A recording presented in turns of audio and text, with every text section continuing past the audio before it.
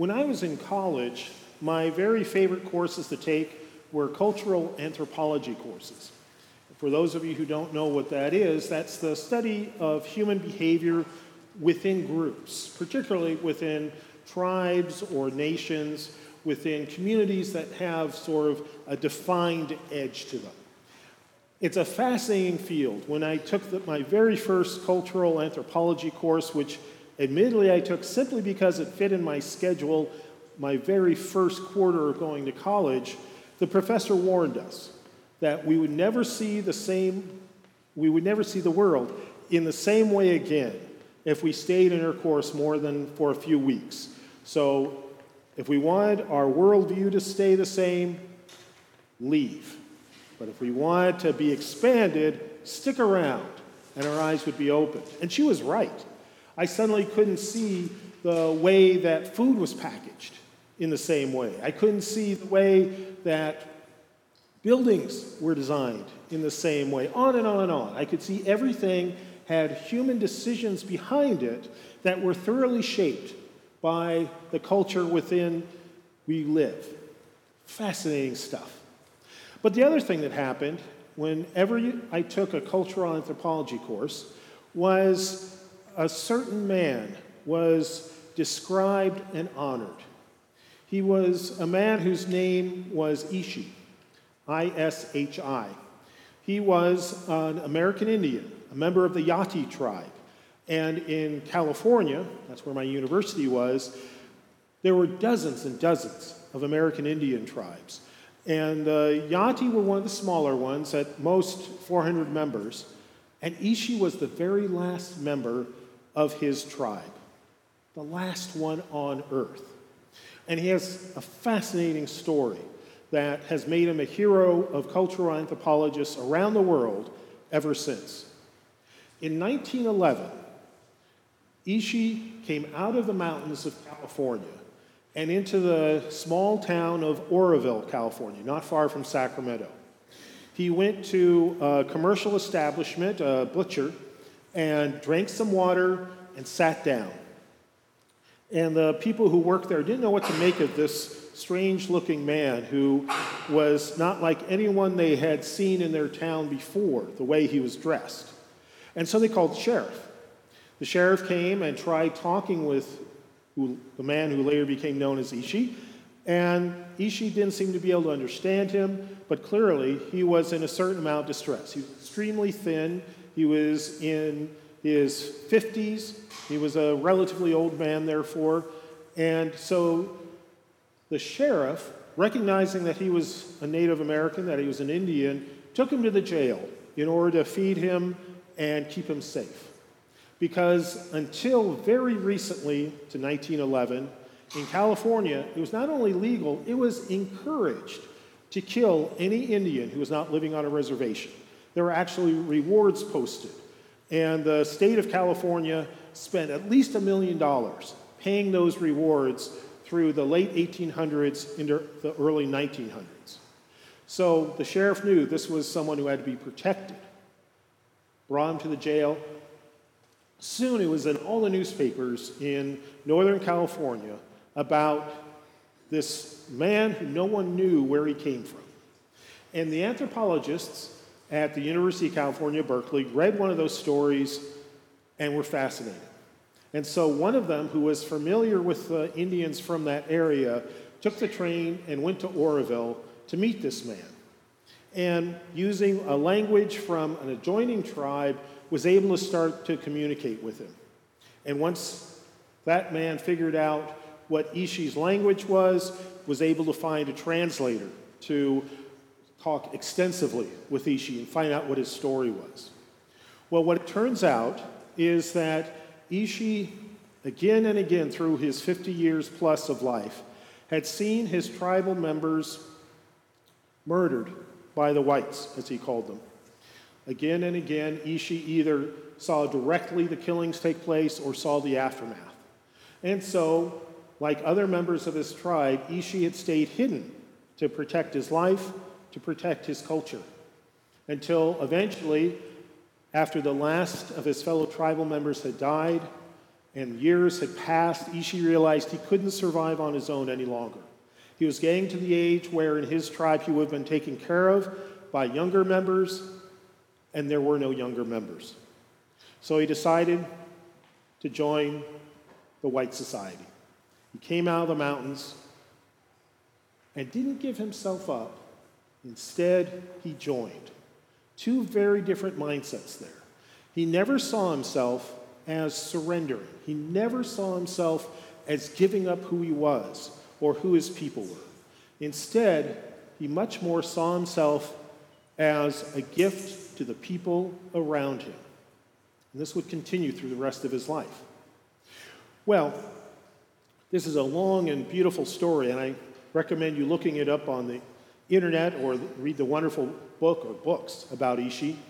But what he ended up doing over the remaining 5 years of his life was working with those anthropologists from Berkeley and actually becoming very close friends with them. He became like their family members.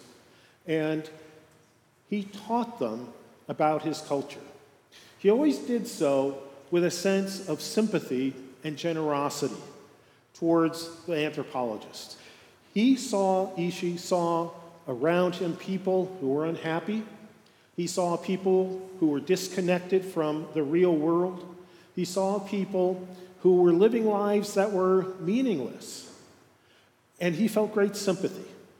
He knew that he had something to offer these people, that his culture had given him gifts of how to live, how to see the universe, how to treat one another, that white society could thoroughly benefit from. And at this point, in the 19-teens, he was living in San Francisco. So at that point, the great metropolis of the West Coast. He learned English, he learned how to ride trolley cars. He trusted trolley cars more than automobiles because they were bigger. He would go to Golden Gate Park in San Francisco, riding the trolley, and commune with nature, but also, especially with children. He trusted the children that he encountered more than the adults, and he felt, again, he had something to offer them. So he spent year after year teaching how his people had lived, what they had believed, and how they could help the people around Ishi live even better. Now, one of the interesting things about Ishi is that Ishi was not his real name. That was the name for man in the Yati language. And it was his nickname that the anthropologist had offered him and he accepted. Because in his culture, a person never spoke his or her own name. That was seen to be very conceited and rude and overbearing. And so even though there was no one alive to speak his name, he would not break that value of putting others first, of not promoting himself, and instead he accepted his nickname, and I'm sure he missed people saying his name, but he didn't break his values of putting others first. He had been offered tens of thousands of dollars to go on the vaudeville circuit, to travel the United States and maybe even the world as the last wild man of America, because he was, as far as anyone knew, the last American Indian who was living in traditional ways at the turn of the 20th century.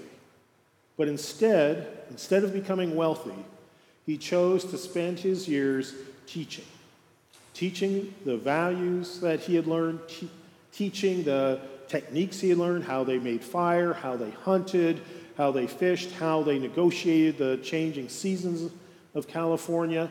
He spent 5 years, almost full-time, teaching the anthropologists who came from all over the world to learn from Ishi.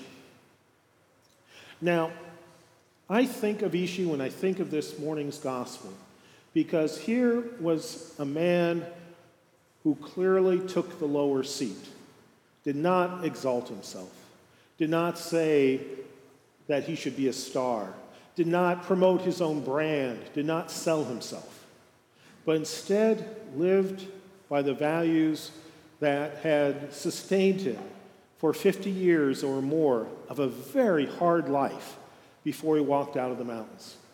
And he found that those were the values that were necessary to keep him going in the metropolis of San Francisco. It's the same thing that Jesus is telling us today, that we live in a world full of messages about promoting ourselves, of becoming a brand, of making ourselves a commodity so that we can become rich and famous. And Jesus is saying, not only is this a way to unhappiness, but it's also a path to self-destruction, that we will literally lose who we are by giving up our name, by selling it. And instead, we need to be willing to live lives of generosity and humility so that we can survive and thrive in a world that teaches the opposite, as Christ is teaching us to resist that. If we think we can turn humility on and off, we're fooling ourselves. It's a full-time skill to practice again and again, and we probably will never master it. But instead, it will become as an automatic reaction, or at least a more accessible reaction, when people want us to puff ourselves up and accept the highest seat because we think we deserve it. We are all equal in the eyes of God. We are all equally beloved by God. And we are called to live like Ishi and like so many other saints through the years who have taught us by their examples that putting others first is the way of happiness, that sharing with others with generosity is the way of fulfillment, that living out the love that God has for us is the way in which we will discover love as well as spread it. That is the way that Christ gives us to live lives of meaning, of health, of happiness, of love. In the name of the Father, and of the Son, and of the Holy Spirit. Amen.